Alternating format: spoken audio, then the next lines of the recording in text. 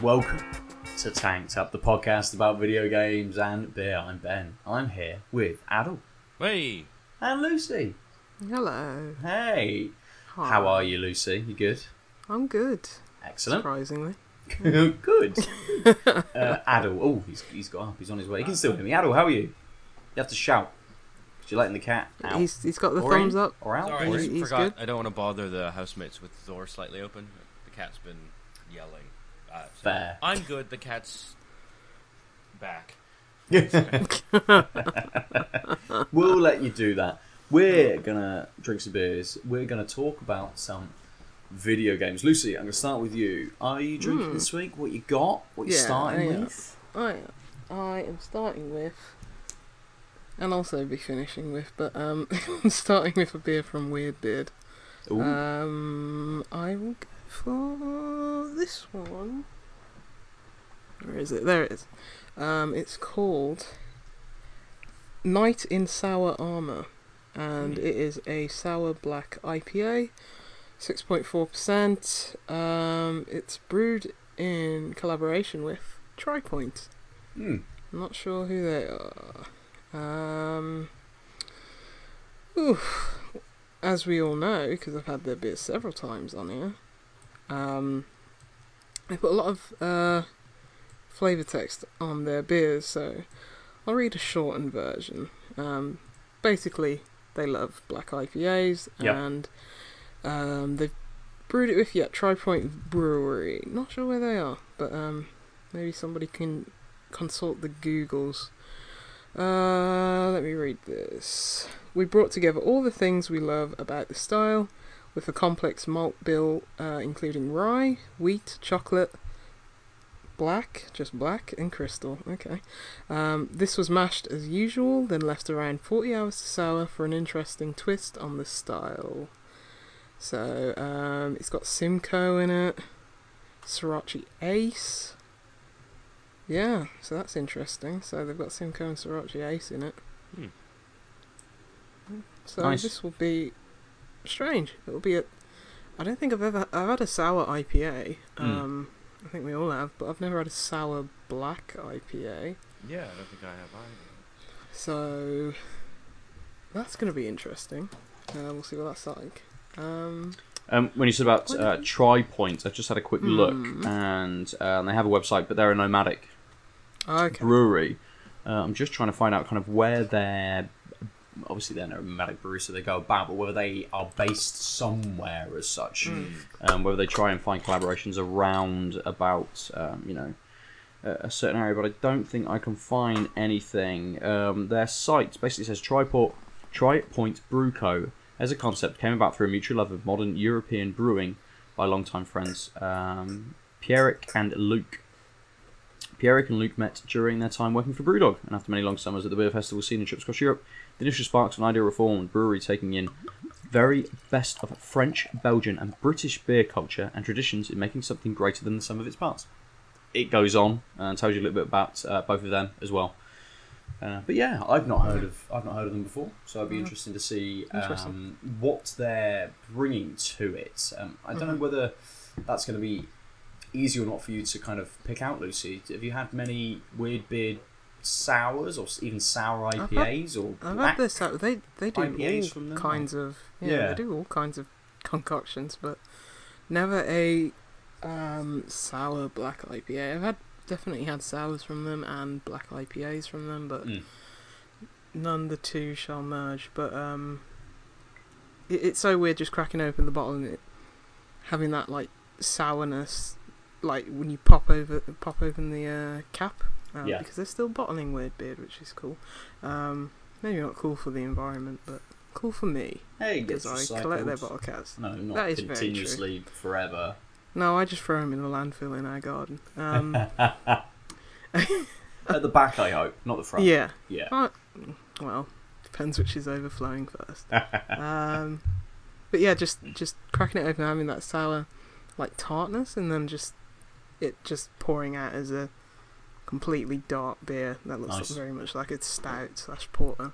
Good. But yeah, just smelling the bottle now, you're definitely getting those darker malty notes now. Bit of chocolate, dark chocolate. So, let's see what this is like. Good, Adel. Yeah. What are you cracking into?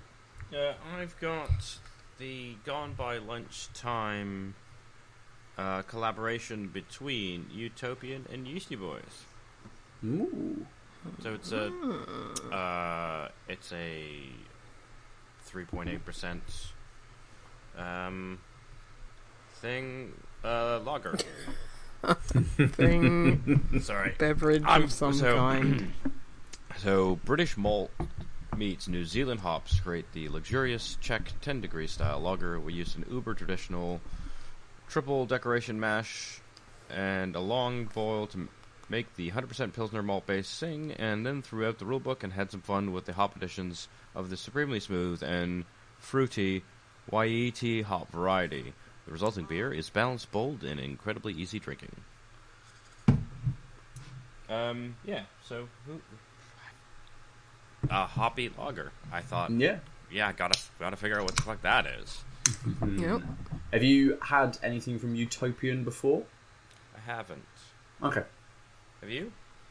No. Again, as with TriPoint, I don't think I've heard of Utopian brewery. No, I don't think I have. Can I have a look at the can? No. Yeah. Looks like something familiar, but no, I don't think it's Utopian. Is it backwards for you? Nah. No. That is... What Mirrors go are on? strange things. I know. Light and how it bends and refracts and reflects. How things record, isn't it? So people can see what the people It's light, can Ben. I was see. trying to be more existential. This is So the philosophy somewhere podcast, some asshole- I'll let it thought shine off the- my head towards you, just so you hide a little bit. Right, I am going to crack open a beer that Lucy very kindly brought down for me. I think I have had it on the podcast before. Lucy said a few weeks ago that she wasn't going to drink for a week because this is the only thing she had in. But it is Deya Steady Rolling Man. It's the canned version, which I haven't had for a long time. The last time I had it was on tap in Bottles and Books because they get it in quite regularly to have it on tap. But for those of you who don't know, but come on, you absolutely do. Deya Steady Rolling Man is pale ale 5.2%. I will read what's on the back.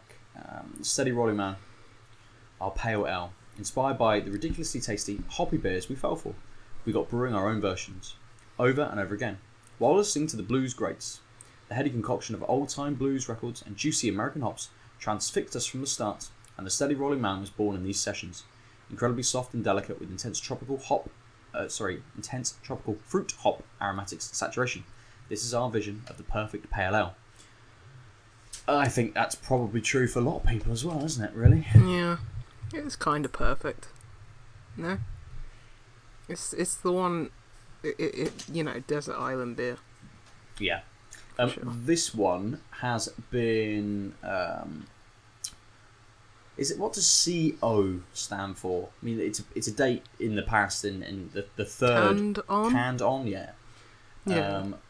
I wonder what bottles have, if they do have a bottle. Probably just B-O. Body odor. So this was on the 3rd of January. Yeah. And Deya say that you should drink it within 3 months. Goes out of date, or best before the 3rd of April. It doesn't really last 3 hours usually, so... The only reason that it lasted that long is because I didn't drink the whole of January. Yes, that's very true. Yes. Let's get cracking into these. Lucy, how's the Weird collab? There's a lot going on. A lot. But it's a lot that I like.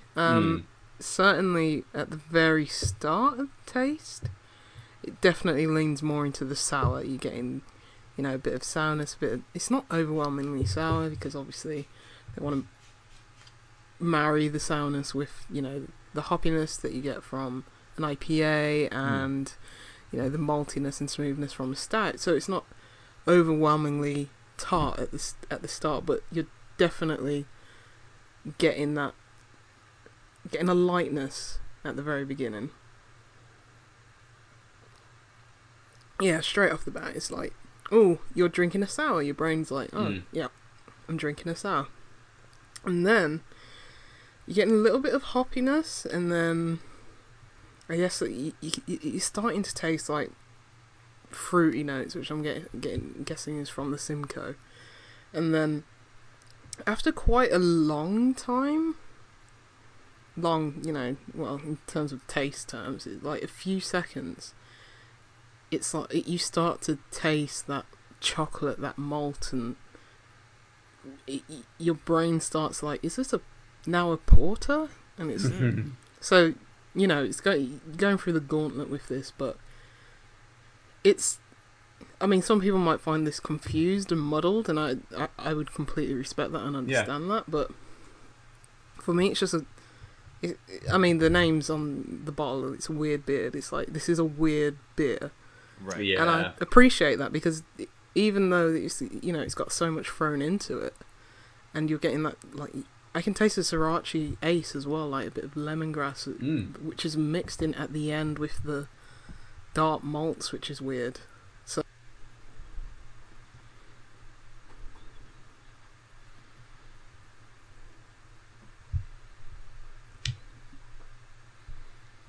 uh-oh, she's gone. The weird beard beer has exploded her. That's suboptimal. okay, but yeah, it's sorry, you started smiling, but as I came back, it put me off. But yeah, there's a lot going on, but it's a lot that I actually like and appreciate. So it's a weird experiment, and it works. Good. Yeah, everything's pleasant about it. It's not like, oh, this is a very puckeringly tart sour that's a bit overwhelming, or oh, the dark malts are not coming through enough, where it's just like, it just feels a bit like lackluster in that sense. It's like, no, everything is showcased and like comes to the forefront at some point in the taste. Yep. So you are getting all those different flavours, but it's really light. Looking at it, it looks like a stout.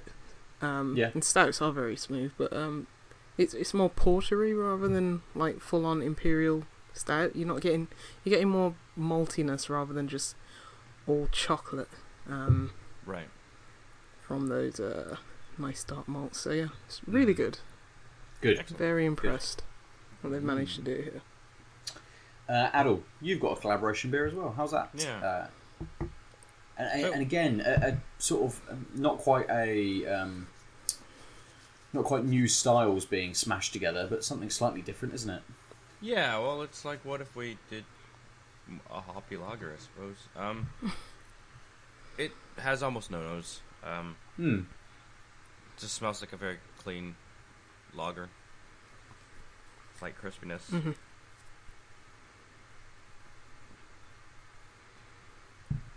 Looks like a lager that's over that refreshing. head. Yeah, it looks like a clear as day. Yeah. Yeah. Lovely. That's super interesting. It starts like a lager. It's got the mouthfeel of a lager. Taste is a little bit lagery, and then those hops come quite quickly. Did it say which hops they were? It did not. Oh yeah, it was the YEET New Zealand fruity hop variety. It's a little dank. Not too citrusy. Not really what I expect from my lagers. Dankiness. It's real interesting. Yeah. The finish is like much more like like a well-hopped pale ale. You have not as much maltiness maybe, but you just have this sort of lingering hoppiness, and then it's outpacing any sort of normal lager finish, which again is usually quite light.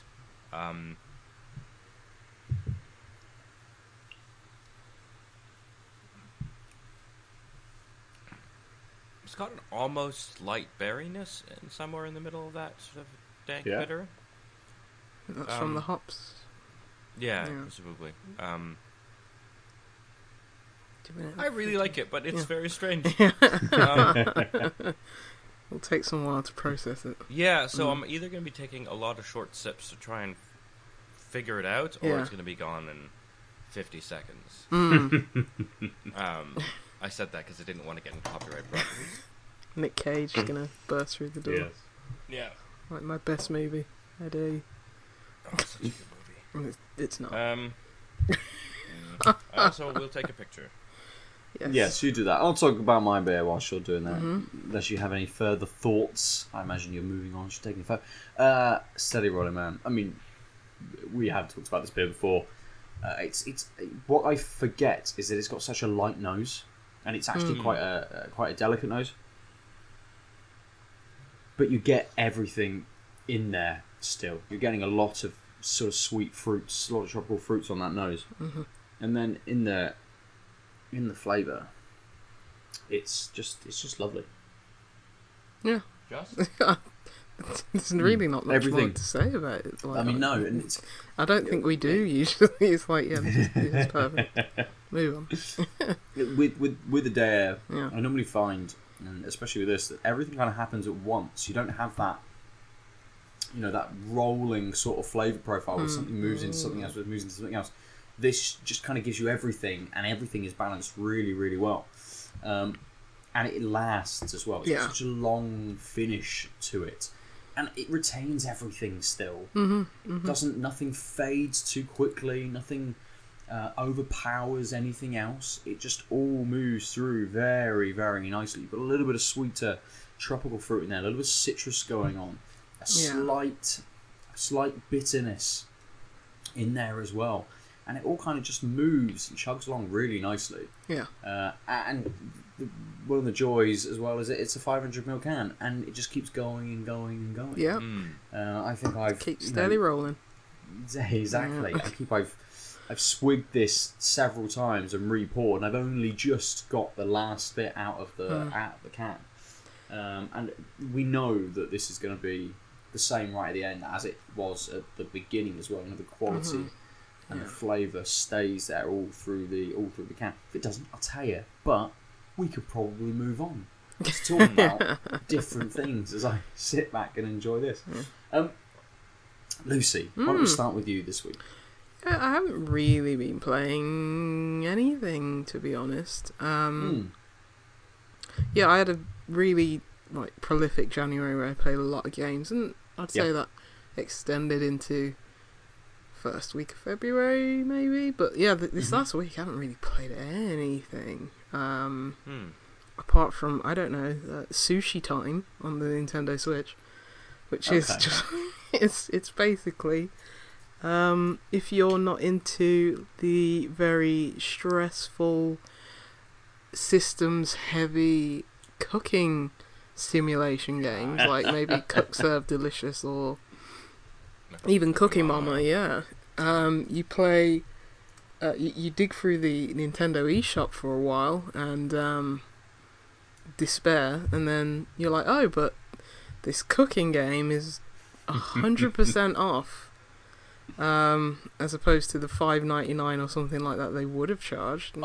Hang on, wait a minute. You say 100% off. Yeah, I think that it's like the Wild West in the eShop. I think what a lot of publishers do that publish just I don't want to call any games trash, but ostensibly trash, just from mobile and clickers marketplaces, and that sort of, and it's a shame because some of them are okay, but what they do is that they just put them on at a really disgustingly high price, $10.99 for something that's either free on mobile or it's You can get this for much cheaper, like $1.99 on mobile. I don't know what the reason or economics is behind that, and then they just put them on sale for like 90% off to just to intrigue people and like, wow, this is a saving, this is a bargain, let me buy this. And it just seems weird. But this published, I think they were called Baltoro Games, and if you went to their website, I'm sure they've just got like a lot of weird, eccentric, like mobile developed platform games or something like that.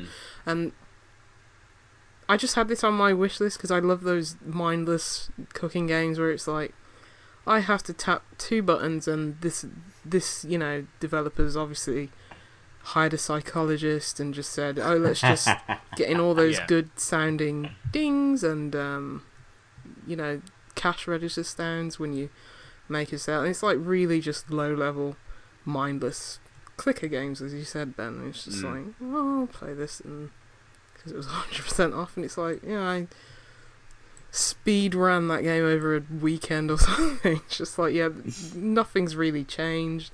You're unlocking new recipes, but it is just really just clicking the same 3 buttons over and over again. And then that's Sushi Time, and I think they have Burger Time, which I have my eye on. That's not quite 100% off. I think that's like 70, but I'm not paying for that game. So,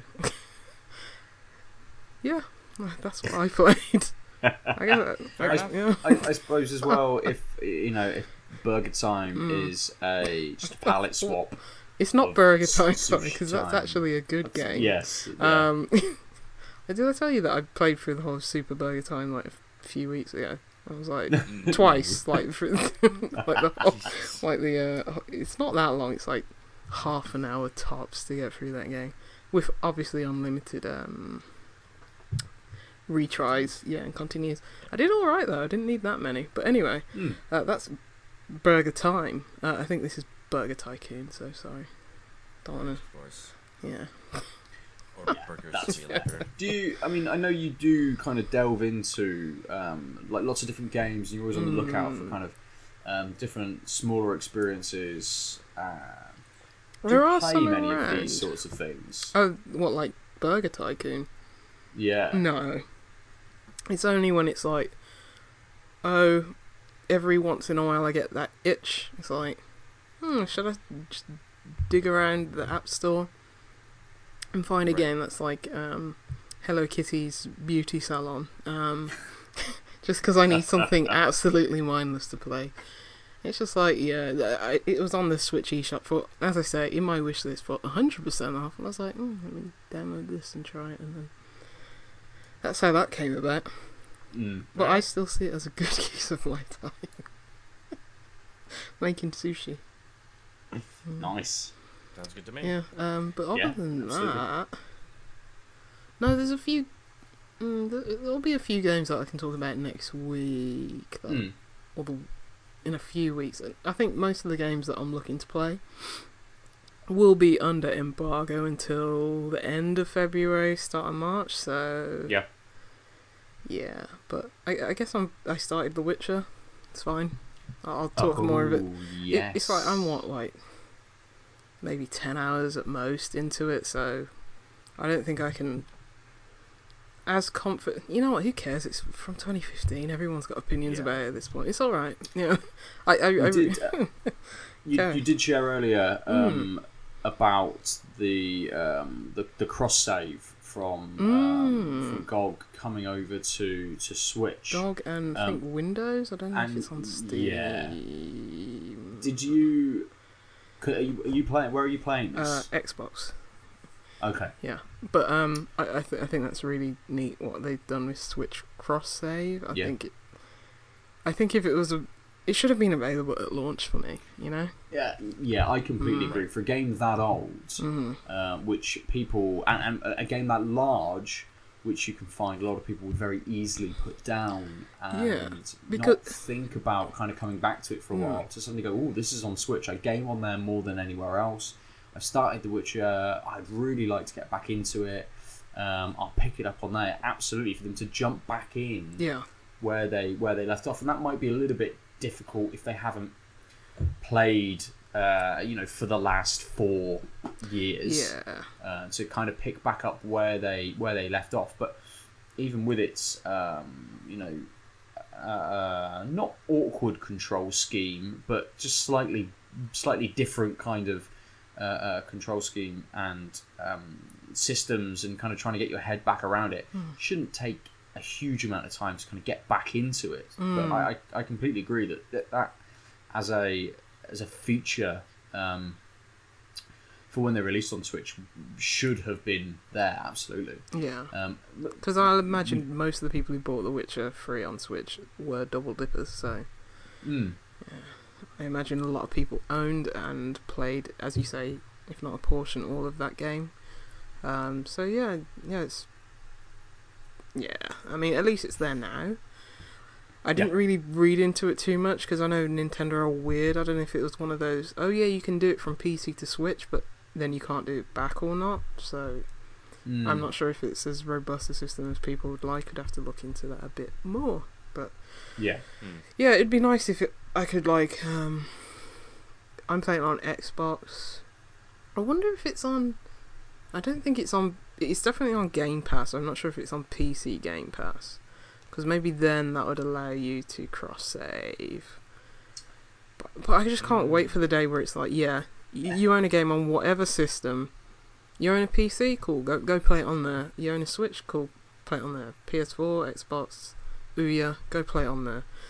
But we're just not there yet, which is a shame. Yeah, I mean, even in the just on PC, not... Like, Steam Cloud Save's been around forever, so even just if you float it between 2 computers, it's theoretically possible, but it's still not used by all the developers.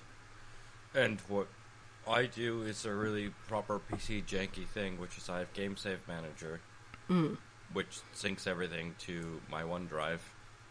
All my PCs have access to my OneDrive. That's very useful. Oh yeah, but the problem is, any game I've ever played, Game Save Manager keeps the save, and so now my OneDrive is just full of fucking saved games of games I've never played. Can't you keep a... Does it duplicate where you can just have one locally and one in the cloud, or they all... The point is, it's where... So, the way OneDrive works in Windows 10, you can say sync this folder. Oh, so it's just in one folder and just does it for everything. So all the PCs I own would have... Like, even my Mac, when I boot into Windows, it automatically resyncs, and so all those things would drop down. Can't you just delete them? Yeah, that's what I have to do. I'm just lazy. To be fair, you haven't got... the same as 95% of the population, you haven't got anything else in your OneDrive, have you? No. I have a few things, but... Yeah. I have some shortcuts. It's very and useful. Stuff I know. It's like one of those tools where it's like, yeah, this is very useful. Or anything like that, Dropbox, but I just use OneDrive because it's like, yep. I'm very much embedded in the PC ecosystem. And I rejoice that, because being stuck in that Apple one is like being in hell. It's like being in purgatory most of the time. So when this laptop finally dies, I'm going to have to deal with being on Windows again, I think. Deal with? That's the wrong terminology. Embrace. I like having a terminal. I was there once, sir. It's not a good place to be. Well, the problem is the flexibility of OS X is mostly now taken away because you can't do a bunch of things you used to. For the past few OS iterations, they've made it harder for you to be able to do whatever you want. Yeah, and it was never that gating of stuff. Easy. Anyway, but PC problems, Mac problems. But yeah, The Witcher, it's a bit clunky, not really there for the combat. And glad I can just put it on easy and not really focus on any of that. Right. I think it's a testament to the game that I'm putting up with it, because it's very much not my kind of game, like, at all. Down to the setting and the style of game, it being an RPG, because I just find RPGs a lot of busy work. Any RPG I've played, I've just thought, why couldn't this just be a linear adventure game? And I would have had just as much, if not more, fun with it. But that's just me. I know a lot of people I think that's blasphemy, because RPGs are the holy grail. And I get it, but not my style of game. But I'm there for the story and the writing, which are both excellent. Good. Yeah, they're excellent. They're top of the class. But so yeah, I think it's a testament to how good those things are that I'm willing to put up with other things that I've done that for many games like Red Dead, like Wolfenstein: The New Order.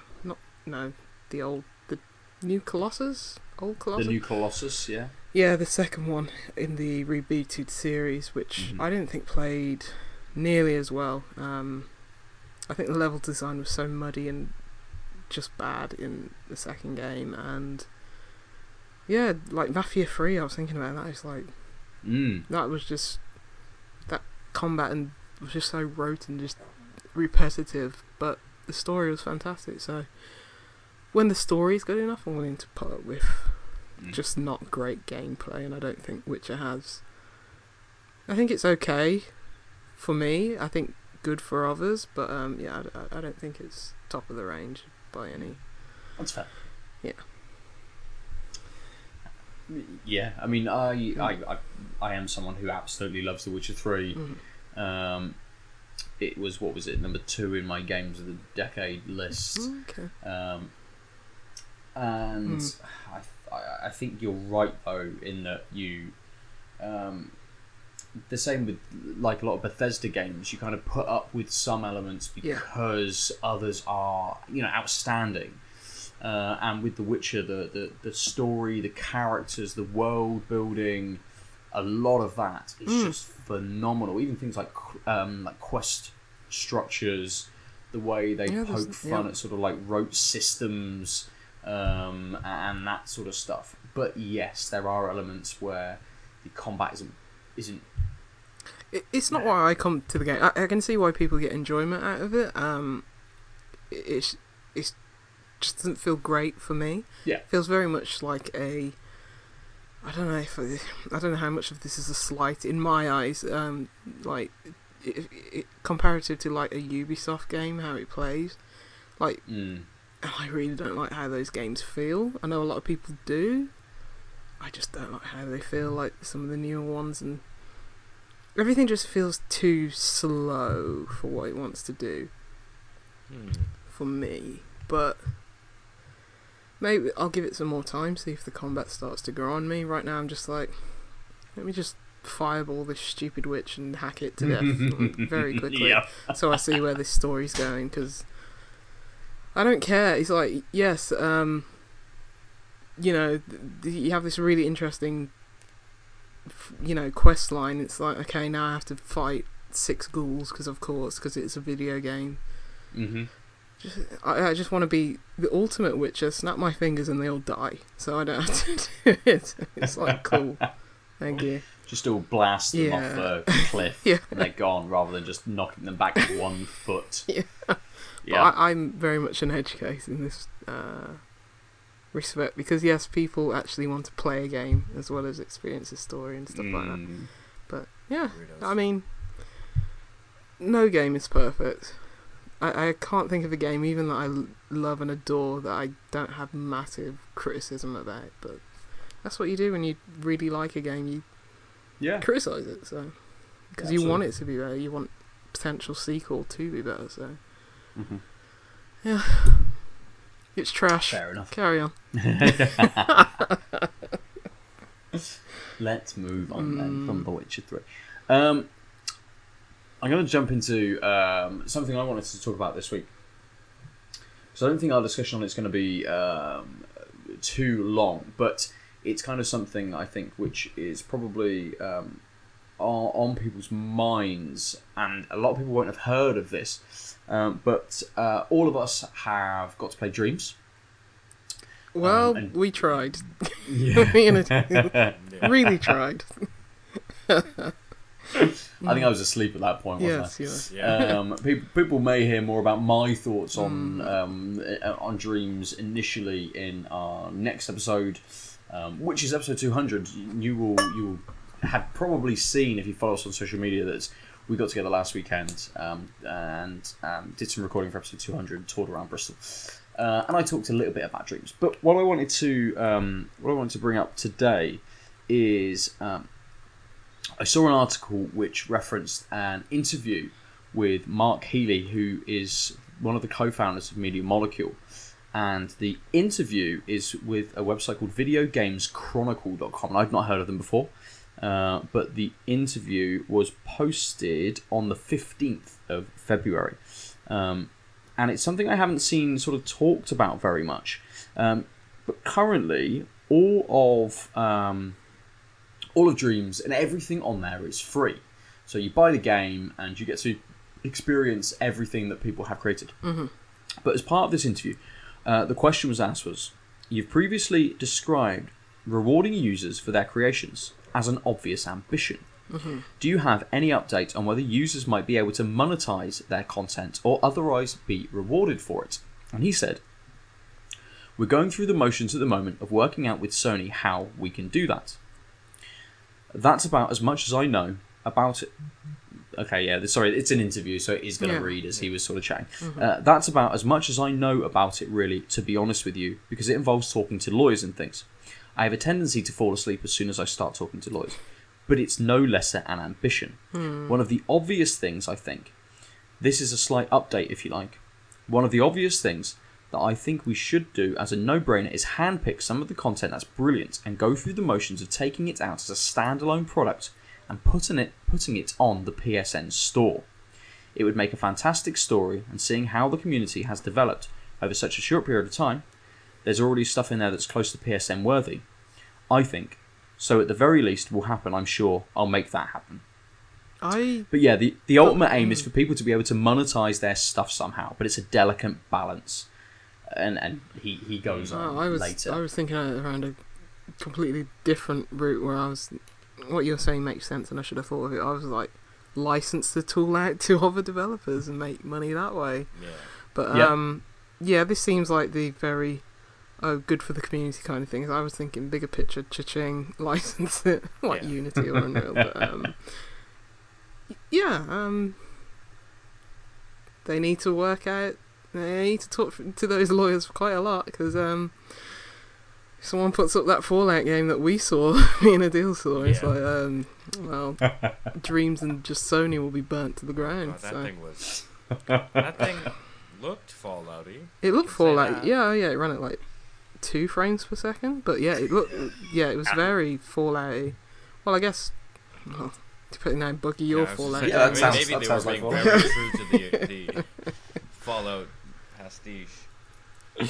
Yeah, it was a very accurate recreation and quite impressive, but they need to sort that out, because I think it's great at the moment that it's just like a Wild West where I can make Sonic the Hedgehog and Mario fanfic in like Dreams or something like that, but as a logistics point of view, I imagine Sony are just like, what are we going to do? I can imagine like Media Molecule, all the creators like, oh, this is great, look at this, and Sony are just tearing their hair out in the back as the responsible parents are thinking, oh god, what have we done? What did we let the kids do? Oh no, they're painting all over the walls now. Didn't think this was... I think, as he says, it's a very, very difficult balance to kind of get. I mean, obviously, everything on there is free at the moment for you to experience, but also for you to use. So suddenly, to use, we also do you not need to buy the game. Well, sorry. So you need to buy the game to be able to play those games and to be able to create the whatever you can create with it. I just think individual content is not gated behind paywalls. Yes, There's going to be a very, very grey area where someone may have made something that's then been used in an experience. And how is that person, is every single creator benefiting from this monetization? How would that all be split? I can see why this is kind of what they're thinking, and I don't think it is a bad idea. I think that, yes, I can absolutely see, if you got a 6-hour experience that was really good and made very, very well. And as you said at the start, Lucy, of this bit, seeing how they could, farm it out to other developers and things. That is this, but just on a much smaller kind of scale, giving it to access to people to be able to kind of do that, and anyone can utilize that and use it. But it makes sense for this to kind of be a little bit of the evolution. But I would worry that it would just get so grey that you've made this rock formation that has been used 40,000 times. Yeah, but I'm sure it's going to be just kind of like things are with Unity, right? There'll be assets that you allow to be used for free. Yeah. Or people buy them for a small charge. And if the default license would probably be something like, it's free for anyone to remix, unless you choose not to. And then when someone chooses to flick the monetization switch, there's like, hey, did you know some of the assets involved you can't use? Yeah. But does it just become like an asset store? Yeah, no. I mean, exactly. I don't think... But, this would be my word. Yeah, but that... You couldn't have that on via Sony, like via PlayStation, because yes, you could, as you said, like put up individual complete packages on like the store, and then they work out, okay, here are the creators, here are the assets, divvy that up. But in terms of your assets in Dreams, we're paying individuals out of a complete marketplace within Dreams, which is within a play. Yeah, I don't see that working. I mean, I think it's just make it like Steam Marketplace. Do it like that. Get people selling. I think that there's really cool things, but I think they should just sell more copies of Dreams. Like, I kind of like that it's this weird place where people fuck about, and the point is it's not going to go anywhere else. Because as soon as you start thinking, oh, some of this stuff is worth selling, some of this stuff is worth us selling and getting a cut out of.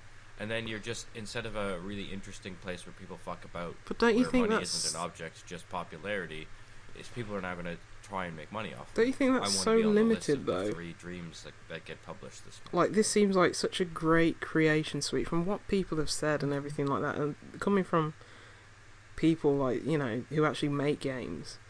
Isn't it kind of sad if it just dies on the vine, like where it's just in the PlayStation ecosystem? And it's like, exclusives don't do as well as obviously multi-platform games and stuff like that. So I don't know. It's a weird one. It's a weird one. I think Media Molecule have complicated it by making such a good creation suite. If it was just like, I'm sure there was this Microsoft one, which might have come out. Was it Project Spark or something? I'm sure they wanted to monetize that, where you used to get like coins, like in-game coins, and there was like a marketplace with that or something like that. Oh, I think I do. Yeah, and that died a quick death. So it's like, I wouldn't want to see that for Dreams as well.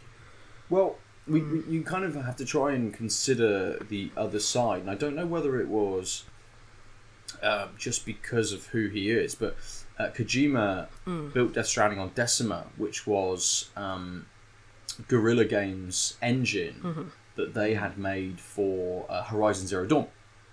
And basically Sony, I don't know, they grabbed Kojima when they could and toured him around all the studios and said, look, whatever you want, you can have. Right. Make a game for us. And I don't know whether Decima and the other kind of engines that are made internally within these studios in Sony are available to be able to purchase.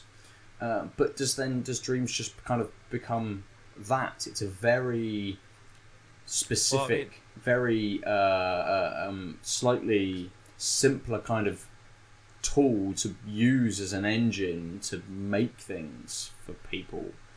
Or as you say, Lucy, do they just keep it within their ecosystem and only allow it to be a very limited kind of element?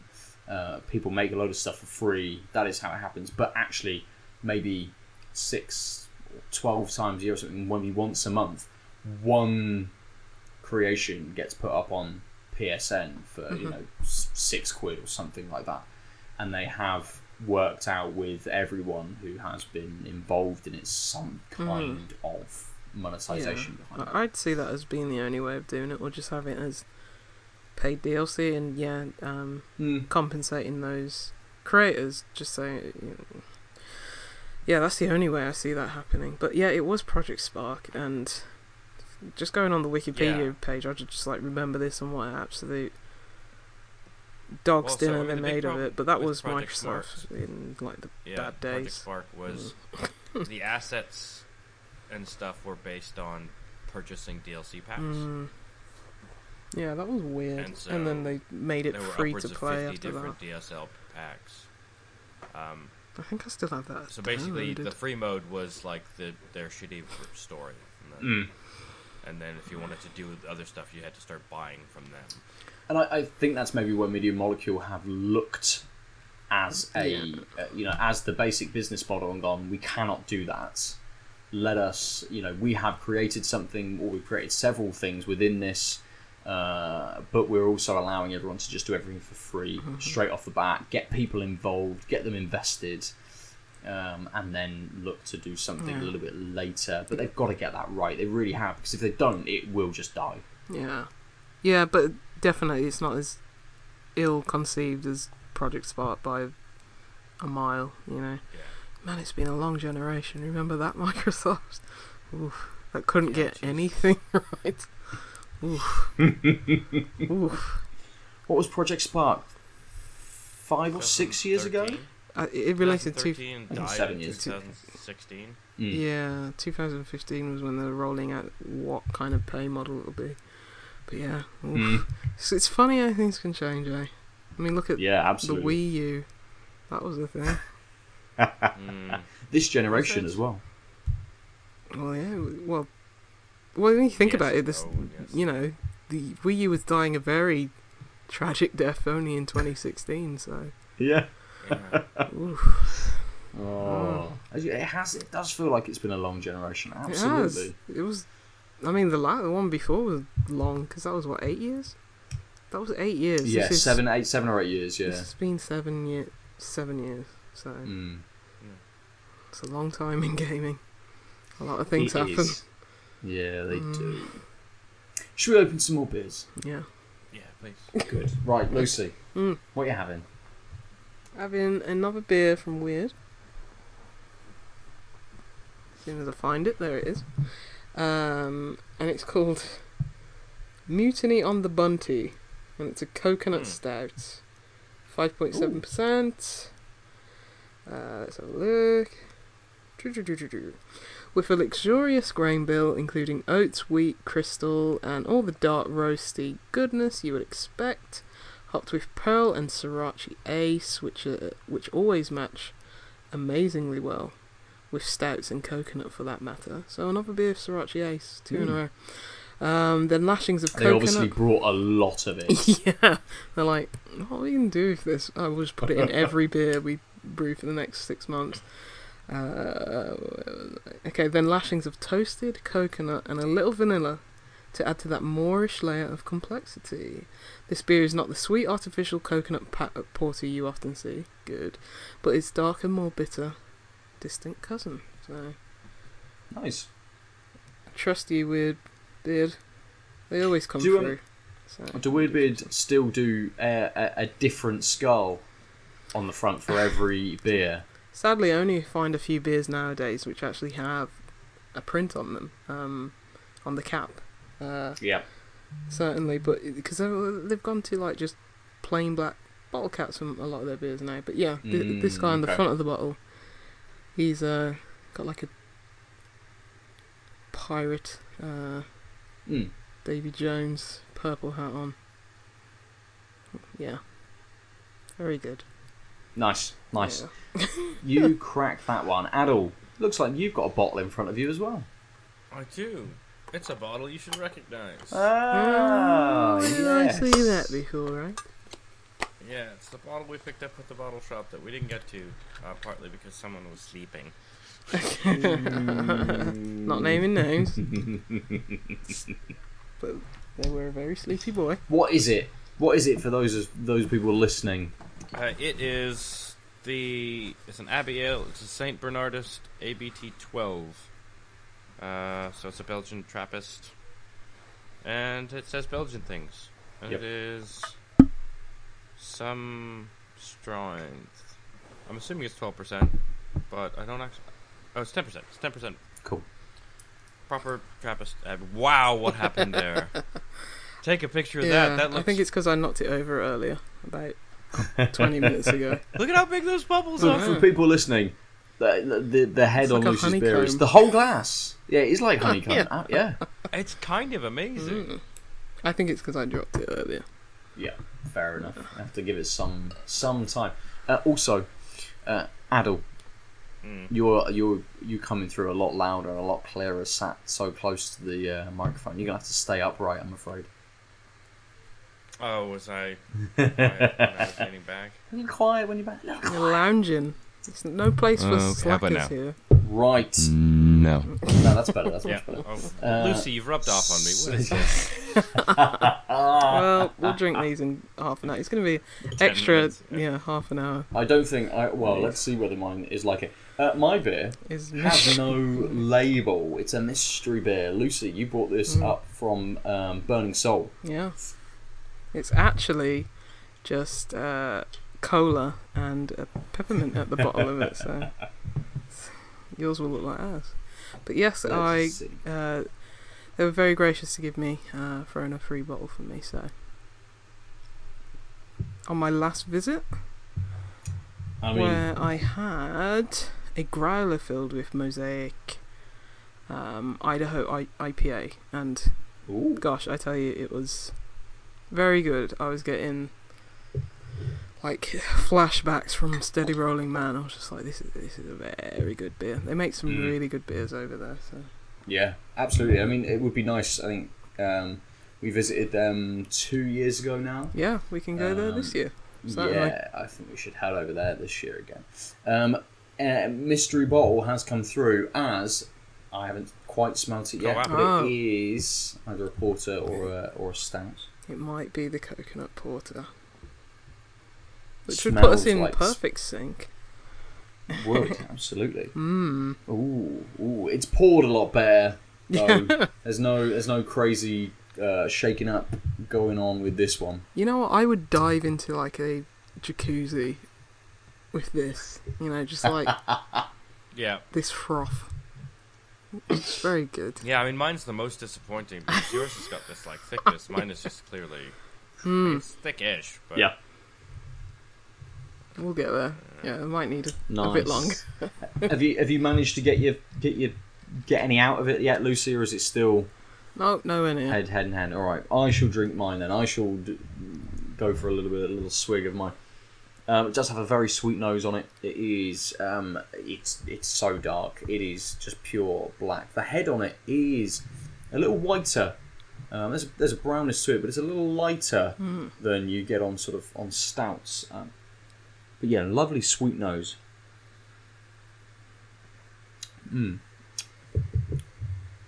Yeah, that's absolutely like a coconut porter. Yeah. Okay. Yeah. I think theirs is about like 7.1. I'll double check. Yeah, 7.1%. but it's very, very sweet. A little bit of viscosity to it. Not too much. Does, yeah. But it has got a little bit of viscosity. Because that's what I like about that beer. Like, it's not as light as most other porters. Yeah, I don't know if that's like, you know, you're getting that sweetness contributes to that like kind of mouthfeel, or Yeah. I don't know if they put any like oats in it like this beer has or anything just to thicken it up a bit. But yeah, it balances that nice line between not being like a heavy imperial stout and not being a really light, like watery porter. So Yeah. It's definitely got that viscousness that I could imagine that there are oats or something like that in there just to thicken it up. That sweetness that lasts quite well. There is that very, very light element on the back end of a few little roasted, slightly almost, I don't know whether again it's the sweetness, but slightly burnt notes. So whether it's that sweetness combined with some more darker sort of roasted notes, is kind of caramelizing or something like that a little bit. But it starts to feel a little bit kind of slightly bitter, a little burnt towards the back end.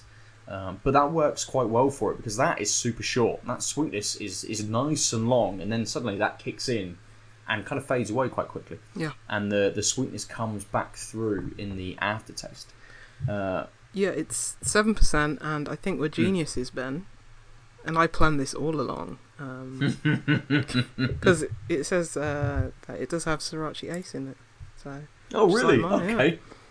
I'm a genius. Planned it all along. Some Sriracha Ace circulating around the Black Country at the moment. Yeah, everyone bought too much Sriracha Ace at one point. There's like, some ooh, rep up there just rubbing his hands together in there. Like, this contract is very cheap this year. Ordered 600 kilograms of that. Right, it looks like you can get a little bit of that now, Lucy. Yeah. How's yours? Just smelling it. It smells... You're definitely getting Sriracha Ace on the smell. Just like really light lemongrass, like grassy, slightly herbal smell to it. Herbal space program. Oh, that'd be a good mashup for things, wouldn't it? Weed in space. That's a bit more like pigs in space, I think. Taste wise, it's quite subtle, it's quite light. I'm trying to see if I can get any of those like dark malts. Wonder whether it's the Sriracha Ace just keeping things away from it, going more towards those darker sort of notes. Yeah, I think it's yeah, I'm getting them slightly. Funnily enough, I think I was getting them more in the sour black IPA than I am here. Maybe because they wanted to go well, it says a coconut stout, so I mean it's a nice beer. It's more similar than I would have thought to the other beer at the same time, because you are getting that hoppiness. You're not getting really much fruit. You are just getting really more those herbs and like lemongrass rather than any fruitiness. I mean, the other one did have Simcoe in it, so that's probably why. But yeah, I'm trying to discern the coconut. I'm gonna let it sit for a while. Maybe pour out what's.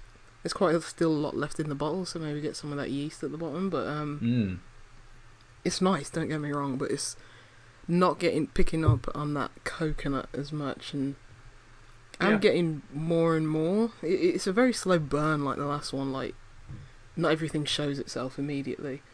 A lot of Sriracha Ace on the aroma at the start of the taste, but then the lingering aftertaste is more that not really chocolate, but just there's more stout-like qualities, but it's not too bitter. It is slightly bitter, but it's not too bitter. But yeah, I'm gonna see if I can search around for that coconut a bit more. Nice. And Adel, we'll come to you. How's the head on yours? That's good. That's gone down. Oh, that's super dark as well. Wait, this is a dark fucking beer. It's like, I guess, I don't know if you can tell, but if I put it right near the light, you can start to see that it's brown, not black. Yes. But it is dark. Oh, it's got a lovely, sweet, malty nose. Not too strong, but definitely there.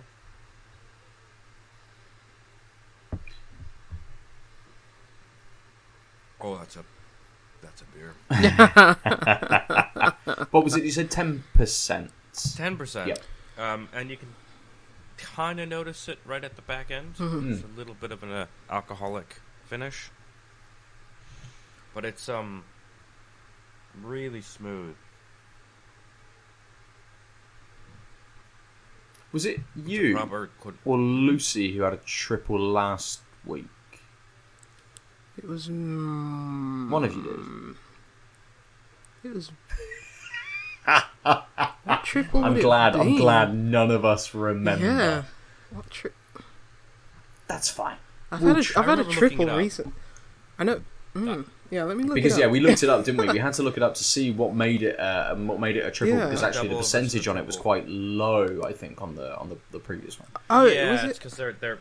Was it the Yonder one? Was that? triple? Oh yes, the it was. Yes, the under. Yes, it was. Yeah. I don't even. It wasn't even that strong, was it? It wasn't like 7-8%. That's probably why I don't remember it as a triple. I was thinking about that beer today, though. That's good beer. But, yeah, and it just made me think about it when Adol said about noticing the 10% on this. Yeah.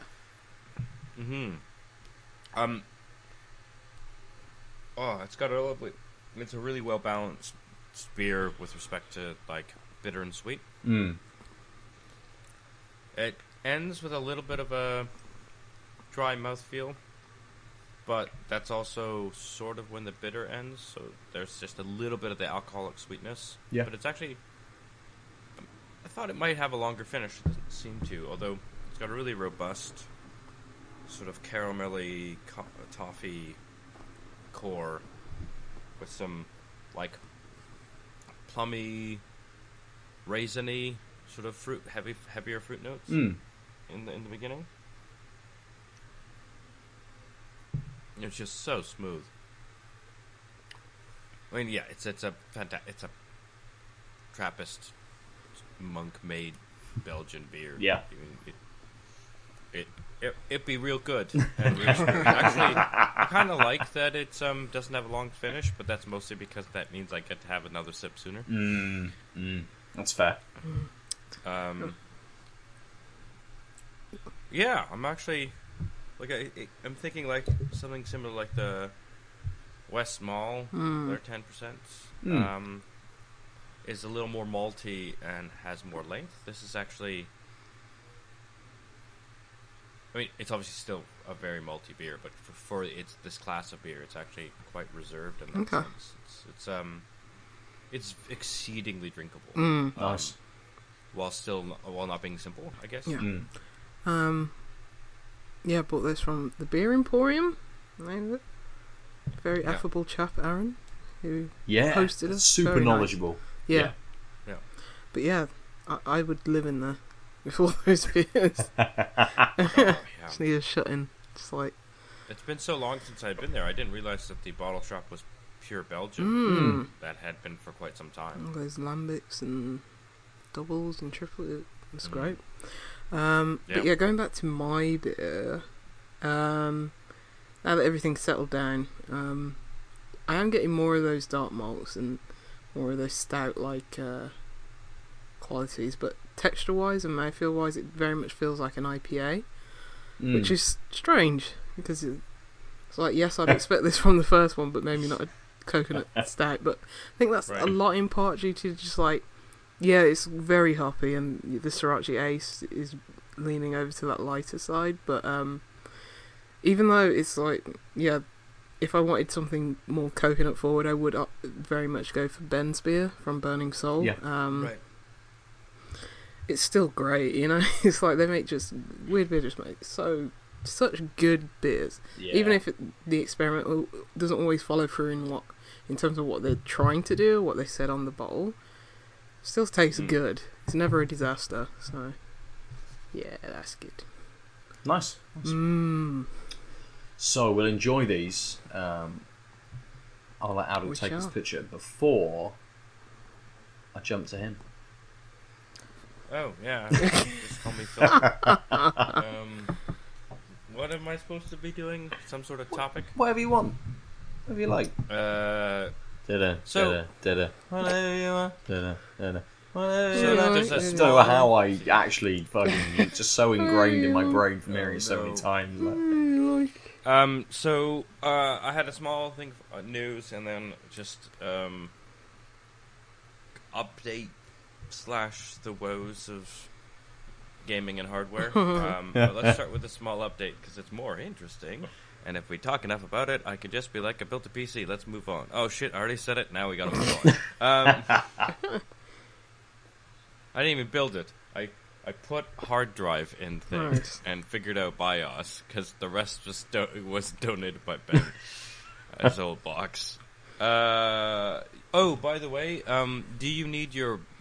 This is totally off the rails now. Do you need your driver CD for your Brother All-in-One multifunction? Because it was still in the CD-ROM drive. It's probably been in that CD-ROM drive for the last 5 years. No, I kind of do figured. with that as you wish.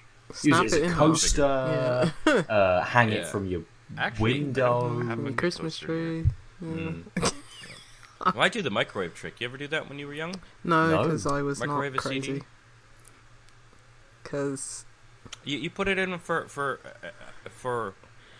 a few seconds, and as soon as the metal reacts with the microwaves, you get a flash, and there's a really cool pattern on the CD. And as soon as that happens, you hit stop because otherwise the plastic's gonna trust smell. me, I was tempted, but I was never ever gonna do that. So yeah. Oh, it's Google microwave CDs to see how like cool the patterns were, and think of like burnable CDs being different colors of blue, and being a teenager, and getting all the Again. fractal patterns. Thought it was well cool and considered it for a second, but it was just that split second because I was just like, yep, I'm not setting the house on fire. Microwaving soap is interesting. What happens I then? don't know if I ever did that. What happens? It kind of it grows. It almost kind of bubbles out, and all the air just gets pulled out of it, and it just kind of grows as this foamy sponge-like kind of crazy katakumi type honeycomb. Now I want to do this. Structure. What have you done? Makes your microwave stink Didn't- of soap. Yeah, I bet. Didn't Absolutely people- stink for weeks. Isn't that because there's like animal fat in like soap? It probably is. There's lots of whales in there. There's probably some dolphins some in there as tallow and stuff well. like that. I mean, Yeah. Yeah. I mean, yeah. what else did people used to microwave back in the day? Did people used to microwave those Meals. alien babies? Meals. What? Those weird alien babies. Remember you used to Did things people microwave those? I can't remember. I don't know what. It you might mean have just by been those weird it alien might have just been a babies. UK thing. Adele. McCain's chips Really? after school. It was always McCain's hot Oh wings. yeah, the ones that or were in like the box. in a little box. Yeah. Pizza Pops, Oh yeah. Hot Pockets. We didn't really have hot pockets. I think everything was very based around chips in the UK when we were kids. Yeah. Yeah, that's And fair. nuggets. Yeah. When you say alien babies, Uh, what the hell are you talking This about? was the craze, Adele. I don't know if Ben, you were far too old. I never had them. I mean, I've done. What an I excellent made way the to mistake insult of just me. googling alien They were like babies. rubbery. They're a toy. Yeah. And then they Why were did you all the microwave craze. them? I can't remember if people did. I don't know if it's that what I was thinking of. Oh, okay. Um, I remember the little foam goo things aliens. that you used to chuck in water and they would expand. Goo aliens. Goo aliens. Okay. Goo alien. Or alien birth I'm gonna pods. look it up. And they were meant to have babies. They were meant to like reproduce. Fucking hell. I'm glad it didn't work and take off. Jesus. It was all the craze one year is- in like 1996 or something. just like this This small- is gonna get us in some weird areas of that. Yeah, YouTube. Yeah, yeah. absolutely. Don't look at goo You see aliens this on small the internet. goo alien Crazy. just shits out a bunch of tiny small goo aliens. It was one of those where people thought, oh yeah, they get. Yeah, if you go to Amazon, alien birth pods. Yeah, I thought it was stupid, but people actually thought, yeah, they can procreate or something like So apparently it was just a massive rumor that they could have aliens. Oh, you're on that. like They could have Snopes babies, or something. right? Okay. Does anyone remember Zoom beanies? I'm really going down this tangent. Google Zoom beanies. Don't know if anyone.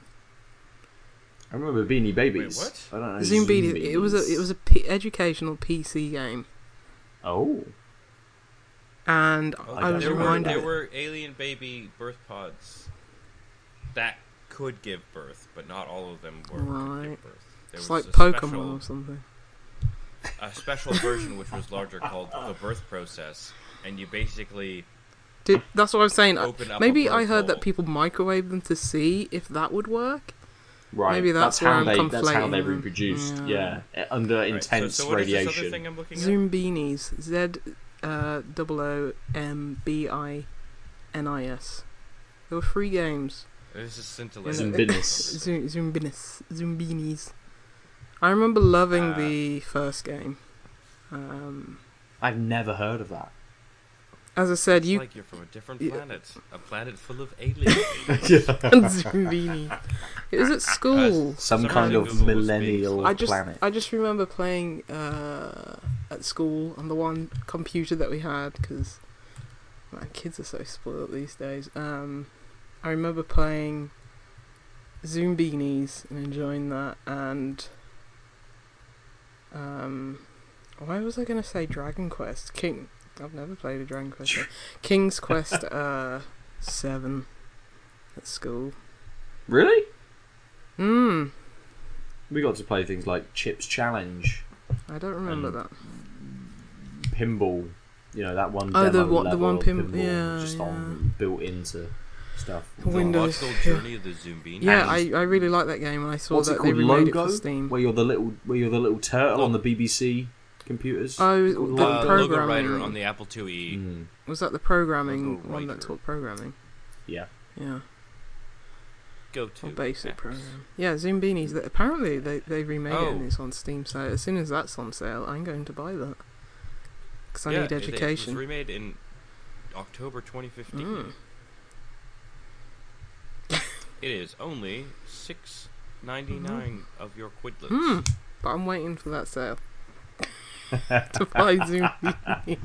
So I can learn how to count. 100% off, don't you? Like, so I can learn how to... Wait for it to come to Switch. It'll be fine. Yeah. Wait a minute. There's also a £3 version of it on the Amazon Android store. God damn it. The one reason to have an Android phone, and I've missed out now. Just throw my Apple iPhone in the bin. It's a recreation of the classic award-winning 1990s puzzle game. It was good. 12 challenges with 4 levels of increasing difficulty. Yeah, that game lasted. Zumbinis. I really liked the pizza one. And the one where you had to get them all across a bridge. Guess what, Mm-hmm. Lucy? It's $4.99 on the... Okay. So you can save £2 by playing it on your phone. Wonderful. Do you think my phone will run it though? iPad. My phone's very old. It's an iPad game. My phone's from before 2015. Yeah. What was I? So this was all PC. Yeah, this was all me of not talking your about CD the woes drive. Of the PC. Yeah, you don't need the CD in the CD drive. Yeah. Mm-hmm. Yep. So the thing that I was going to talk about instead of the PC, before all of the derailments, was that there's a rumor based on a LinkedIn posting of 2 game franchises becoming TV shows. Okay. Thanks to the, I assume, the trying to success feign of The Witcher. entrance. So, it gets better because these are Diablo. Oh yeah, and Overwatch wasn't it? And Overwatch. Oh, really? Because I think Resident Evil was meant to be coming to Netflix, but is that confirmed at this point? Yeah, I believe so. Resident I Evil believe confirmed, Resident Evil is coming to Netflix. Yeah. Yeah. Do you not want to play as the but Diablos? I thought are there Diablo characters? has a bit of a plot. Are there distinctive characters in Diablo? In the newer games, yes. Okay. But nothing on the level of Overwatch. Well, it's sort of. You're kind of you pick a class. You're not really you're not going through that kind of classic D&D style of character creation where you pick a race, you pick a class that affects your class. Basically, you pick Necromancer or Barbarian, and it is just a set character that you take through the world. I think that was Diablo 3 that was bought in for. So they do have an element to that. Obviously, Diablo has a very kind of set storyline. Overwatch, don't they already make little short things I mean, porn. I guess. I mean, the cinematics they have are basically this is the character. Well, they make. Did you say porn? Yeah. Yeah. That's all I know about I don't Overwatch, think to be honest. I don't think Blizzard make it. Oh no. Well, they might. You never know. They might be moonlighting a few. Just a subsidiary of Activision Blizzard. Like, just making all this Overwatch I would love, like, for a Kotaku scoop to be like, it's actually Blizzard making the Overwatch porn. Oh yeah, it's like guerrilla. Yeah, and it's like, and I mean that because it's porn starring the gorilla character. Is he called Winston? I wish I knew the name. I think he's of him. called That Winston. Winston, yeah. How do I know that? I have not watched the Overwatch porn because I have You've been no on Pornhub interest too in, much, Lucy. Yeah, I just have no interest in Overwatch in any medium. I watched the intro of the cowboy character because friends of mine were really excited, and I was like, "That seems like a cool character. I'll watch this intro that everyone's talking about." And I was like, "Do they do this with everyone?" And apparently, yeah, basically. I think it's. So do you think they're just gonna sell? Like they're gonna take those off of YouTube, and then you have to get Netflix to watch them. That's just the. But like, I guess, what is the plan? I guess just that cinematic team works harder and has a vague plot. They'll probably spin it out to another studio, surely. They'll get people. I'd imagine. Neither of these are coming to the light of day for several years, whilst they work out actually what it is more than just a slight thought that they could be TV shows that they can actually do with it. Maybe that will tie in with like, because Overwatch is Diablo 4 and Overwatch. Yeah, because at this point Overwatch is 4 years old, so yeah, they'll probably I'm sure interest would have not died off completely, but like waned compared to like you've got launch year. So you've got to imagine their player base has dwindled quite significantly. Yeah, apparently they've not had a good year of what they've released and the balance issues that have come out. There's been a lot of people not happy. Apparently. Really, that's the last I heard. Was just I know someone who streams Overwatch and was just like, yeah. People don't do it anymore. I guess, I guess it makes sense that they're still supporting it. I think it's a testament to those characters that I even know that stupid monkey's called Winston and that there's a hamster. Because it's like I haven't played any Overwatch. I haven't paid attention to Overwatch at all since whenever it came out. Oh, don't lie! You got your new PC just to play Overwatch like a real absolutely game on the PC. But I think that's like I couldn't tell you any of the Apex characters. I only because like I watched our good friend MC Fix that play it the other day. Apparently, they're all named after place names like Mozambique and stuff. Oh really? Well, not all of them. He said or something. I don't know. I think I could be completely wrong. Is a shotgun. Oh yeah, you said it was a weapon. Well, there you go. You see, I don't know anything about the Apex world, and I think that's the one thing I do know. Is that a Mozambique is a shotgun? Yeah. But it's like they've tried to chase that very much. We're going to turn this into a universe, this whole extended media, and have these characters be knowable. And I don't think Fortnite has knowable characters because you customize them all. I'm guessing. Yes. No idea. But something like Fortnite, they sell toys of. Yeah, I saw toy, and I was like, "Who is this?"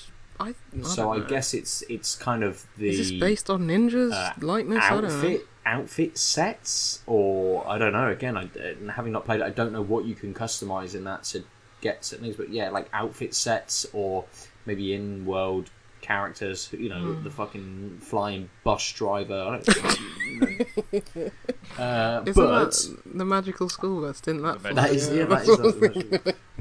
Oh, you know what? The Magic School Bus is getting rebooted. Really? Oh. Yeah. I'm pretty sure there's a new one on. I mean, it might be several years old now. Sorry, when I say rebooted, I mean it's technically just a new series because there is a new teacher who is the niece of the old teacher, but also a very intelligent redhead who's kind of wacky. So it's canon then. They've canonically tied it into the original. So it's not a reboot, I guess. Who's her dad? This is the questions that we need to be asking.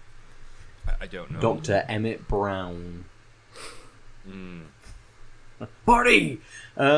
So, Diablo and Overwatch. Speaking of really flying good. vehicles, I watched Back to the really Future Did you? the other day. Yeah, I love that film. It's still very good. That is good. I can see them. I can absolutely see them pulling this to TV shows. Diablo and Overwatch, both of them. I don't. Maybe it's just because I haven't played Diablo in a long time and never played Overwatch. But all I know about these games is they're not narrative driven. I thought Overwatch was kind of is because of that whole rolled out thing, but I don't know. Is it just the season stuff. Is it just those introductory cutscenes? I know they have wider lore about them, but I don't know how that's rolled out. But that seems kind of like a good selling point, because you can do what you want with it then, right? You can, Diablo does have a narrative in terms of hell coming to Earth and then going to different places, and it's centering around a town and all of these sorts of things. So there are narratives in those games.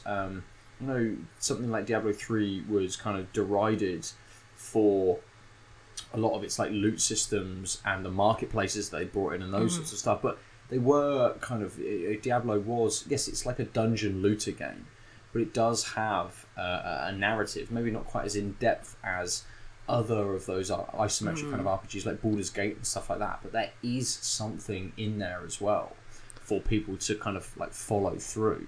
So there's absolutely an established world for kind of stories to be explored, I guess. And I mean, they're going to need some fantastic writers to actually make this successful. Yeah, ever the businesswoman. I'm just thinking, how many more people are they going to pull into that franchise?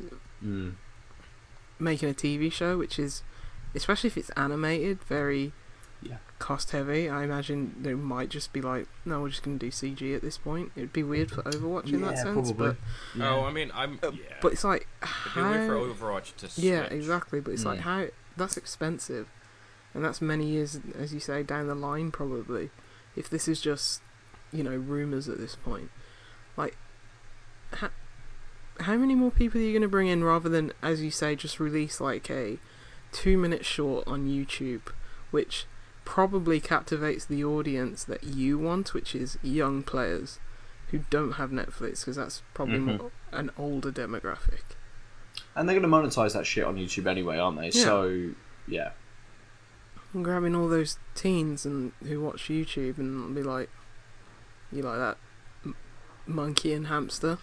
I mean, you imagine it's more than likely going to like premiere on Twitch or something like that as well. Like, rather than keep it away from those bigger, digital releasing kind of like studios like Netflix has become and stuff, or even like CBS, is it Access or whatever, that kind of digital side that they have to it and stuff like that.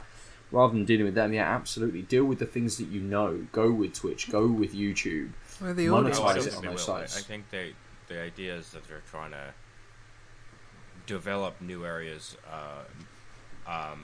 Is it to keep people in that? Yeah, keep people in who are already there. Keep that in that ecosystem rather than entice new people.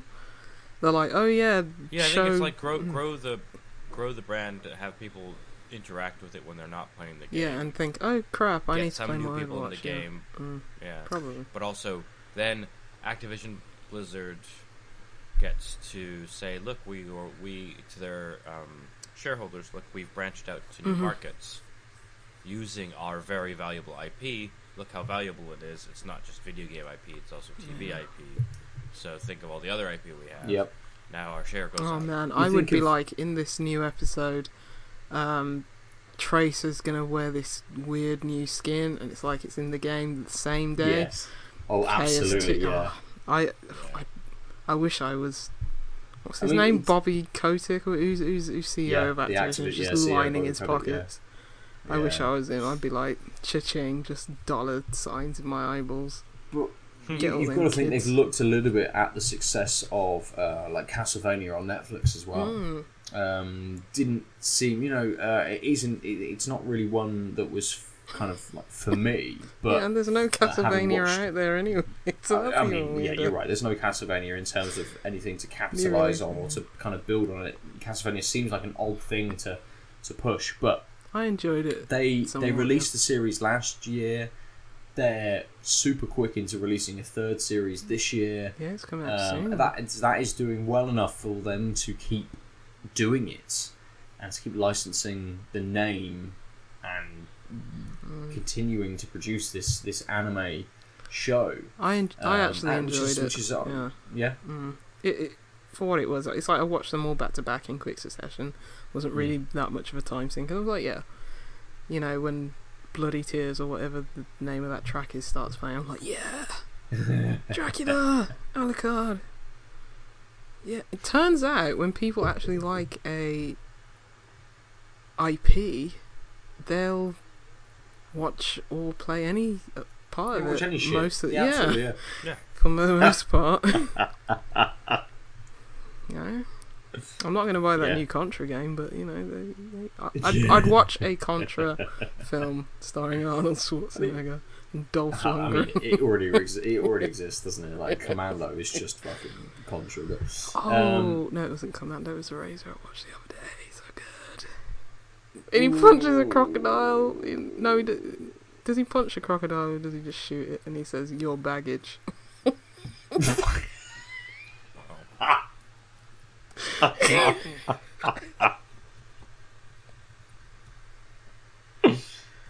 Oh, we need more films and we need more stuff like that. We're not going to get that from these. We're going to get that from Diablo and Overwatch. There's no way these are going to be as kind of like as corny, as that sort of stuff. That's highbrow cinema. They might be corny. That's Cannes Film Festival material. I think this is something we've talked about before, like you know, shows or games that we want to see, like as TV shows. I don't think Overwatch or Diablo would have ever come into my mind as two. Well, that's sort of why I wanted to bring it up, because it's just Diablo is kind of the point is that it's not a real, you know, like the universe isn't that special. Yeah. And Overwatch seems like a very specific phenomena that has a lot of characterization but not a lot of narrative. But maybe I'm wrong with that because I don't know what they do with their seasons and their progression. No idea either. It's smart though. I think, you know, this whole expanded universe and different across, what do they call it, cross media franchise? I can't remember. Just cross media stuff. Yeah, it makes so much sense these days. Yeah. Yeah. I mean, it's always been happening. It's like, how many terrible licensed video games did we get in the past? So yeah, it's always been a thing. It's just doing not terrible licensed TV shows. It's just doing it in the opposite direction these days. So game to film rather than vice versa. And it's again, you do always hear rumours about various games becoming TV shows, and you know, even just requests on Twitter that suddenly turn into news articles where someone says, "Oh, it'd be great if we had a God of War TV show," and like Corey Barlog retweets it, and everyone goes, "Oh my God, there's going to be a God of War TV show!" Yeah, and then, you know, I do not think that would be a good idea. But yeah, I don't care about games in other media at all, because games are very specific kind of interactions. Yeah, absolutely. For me, so. Yeah, they're very unique in the way that they tell a story. And you know, it can be, you know, which is different to a novel, which is different to a movie, which is different to a TV show. You experience it in a very different kind of way. Yeah. But people love seeing their favourite characters in different mediums, so I'm the outlier here. People still went to Star Wars Episode 9, right? Yeah, tons of people saw that stupid Sonic movie, so apparently 70 million opening weekend. Sonic movie. I'm one of them. What? You saw it? No, I said I kind of want. I was like, how have you come on this podcast and you've seen it and you haven't even spoken about it? Yeah, and that wasn't my topic. I was like, what?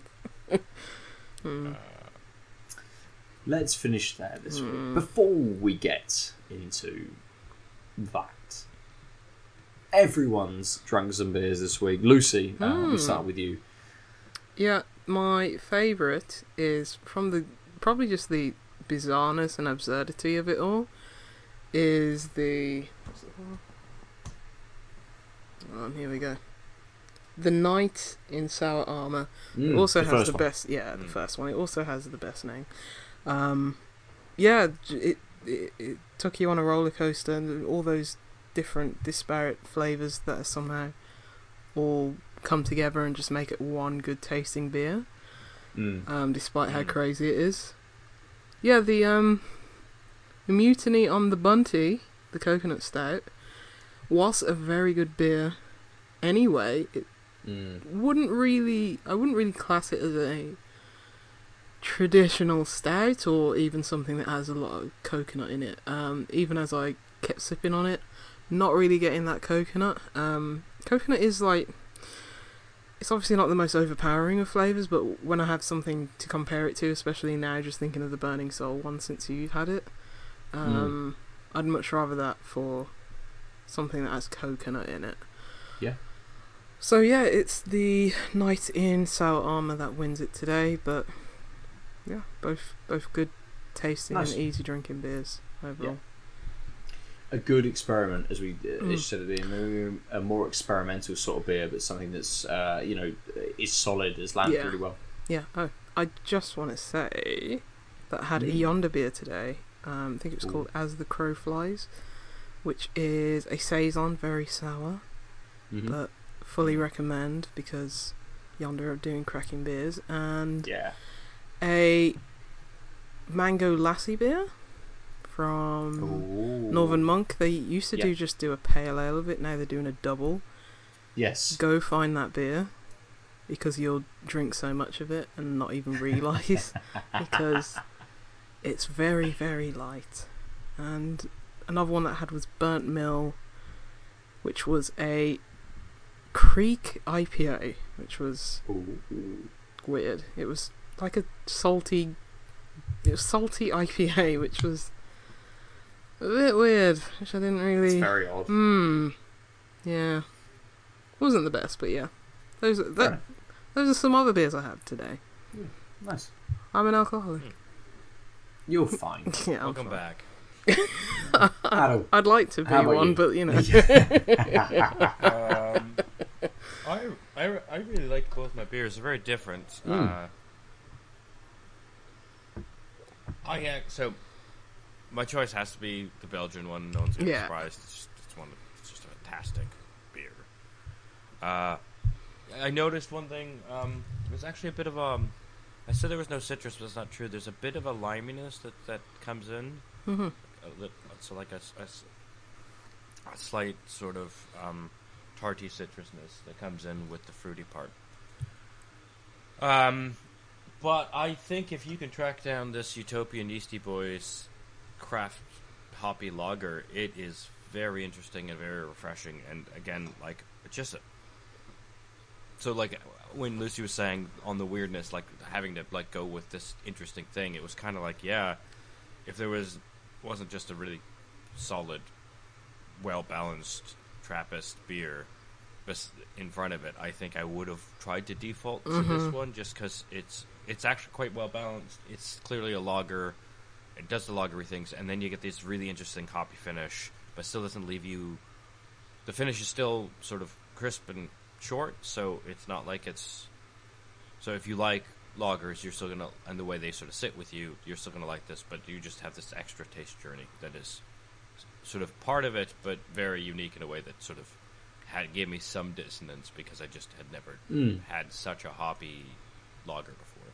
So they're both really good beers, but the St Bernardus ABT 12 wins on basically being yeah, it's hard to beat. Yeah, I'll look out for Utopian in the future. Yeah, so this has made me excited to see what else Utopian's done. I mean, I like Yeasty Boys. Yeah, they're good. Yeah. Nice. I'm going to go for the Burning Soul this week. Hey. Over the Deya Steady Rolling Mountains. Obviously, Steady Rolling Mountain is a solid beer. It's so good. I think it's had its plaudits enough to not win this week. Yeah. But the Burning Soul was a very, very pleasant beer, and it gave me a lot of flavour and did it really well. So you got a lot of that coconut, and it did allow a few of those kind of more malty notes to come in and to just affect it enough. They're like, oh, this is just the flavour has changed very slightly during my experience of this, and then allow that long, sweet, coconutty kind of tail towards the end. But you can see that they've tried to do something where you're getting this big, impactful kind of forward, sweet coconut kind of flavour that then leads to something else, but then just reminds you, hey, this is what we were trying to do with this. We'll leave you with this as well. This can last for a long time.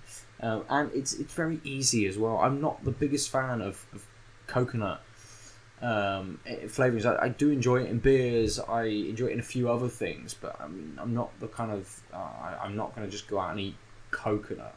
But I like coconut. It works. It works very well in this way. Yeah. They've balanced it so it works. And I'm very. I think as well, being like a surprise beer and not having any kind of information on it, I think that's helped it this week with me being very pleasantly surprised with what I got and enjoying it throughout as well. Both beers, the Deya and the Burning Soul, they retained the same level of flavour throughout. Yeah. So neither of them kind of faded at all. Neither of them became rote. I didn't get accustomed to it too much and think towards the end of the beer like, I could have done with a much smaller serving of this. Maybe says a little bit more for the day being in a 500 versus the Burning Soul in a 330. But I'd have very happily had another of the coconuts. Was it coconut porter? Yeah. When I was saying that it would probably be impossible for us to pick out which beer it was, I did have in the back of my mind, however, if it is that coconut porter, I know that one. It is, but it's part of, like, they brew that all year round, and it works as an all year round beer. It's like, I've had that in summer, I've had that in winter. It works. It's just a versatile beer, really, so yeah. Yeah, absolutely. I could definitely see myself towards the end of an evening. The sun is just going down. I've had a few beers during the day. You get to Burning Soul and you have a coconut porter, and it would fit very, very well. Yeah. So we'll go there this year. Yeah, let's do that. So, listeners, next week is episode 200. You will hear something that we just made. Static. Recorded on the weekend. I wonder if we just did like modem dial tones as a whole episode. That would be kind of great. Yeah. For at least the first 5 minutes. So that is coming to you. That is coming to you next week. Lucy's visit to Bristol and our attempt at recording an episode. If you want to get hold of us and talk to us about the beers we drank, the games we've been playing, or your views on computer game TV shows and whether Diablo and Overwatch were a stupid idea, you can do so in lots of different ways. At TankTapCast on Twitter, over on Instagram as well. I'm at Nova_47. You can hit me up on Twitter and see some of the things that I've been playing in Dreams. Did a little video which is up on outoflives.net as well, or over on my YouTube queue. Yes. And you can do that. Adel is at the Omniarch. And you can chat to him about his PhD corrections. He doesn't care what your thoughts are on those, but you can talk to him about them. They are done. Hooray! If you have questions about the nature of logic, though, by all means ask. I do every day. How much time? And if you want to get, if our conversation goes well, I will leave you with more questions. If you want to get involved in those questions on that Twitter exchange between Adel and Lucy, he is at the Omniarch. Lucy is at JuicyLoose9. She's also the only active untapped human. Yeah, I'm getting back into it. So because I forgot what I drank last week, so this is why I need to note things down, and Untapped is probably the best and most streamlined way for me. Yes. That's fair. And it makes sense. So yes, go to outoflives.net, listen to the other podcasts, which is This Next Act, our back episodes as well. Obviously, go back and listen to what we were doing 100 episodes ago, on episode 100. You could have been talking about... I don't even remember. No, I've got no idea what we were doing. You were talking about The Witcher. You do that, yeah. Witcher 3. More than likely, to be fair. Go to YouTube and look at my video on dreams. You'll see our beautiful faces, which come to you every week. But for another week, we have been tanked up. Bye-bye. Enjoy your weekend. Switching it up there. It was the top games of 2017. Was episode 1. No. Well, Horizon Zero Dawn. Hellblade. Anyway. Was Hellblade 2017? I'm supposed to have said ciao, and instead I said... Little Nightmares, was I? Instead I just brought stuff up. Wolfenstein might have been that year. Before I just keep listing games from 2017, just save chat. Oh, and Nico had sent some cans. I'm going to the toilet, so you've got to end this. We're done. Goodbye. Ciao. www.outoflives.net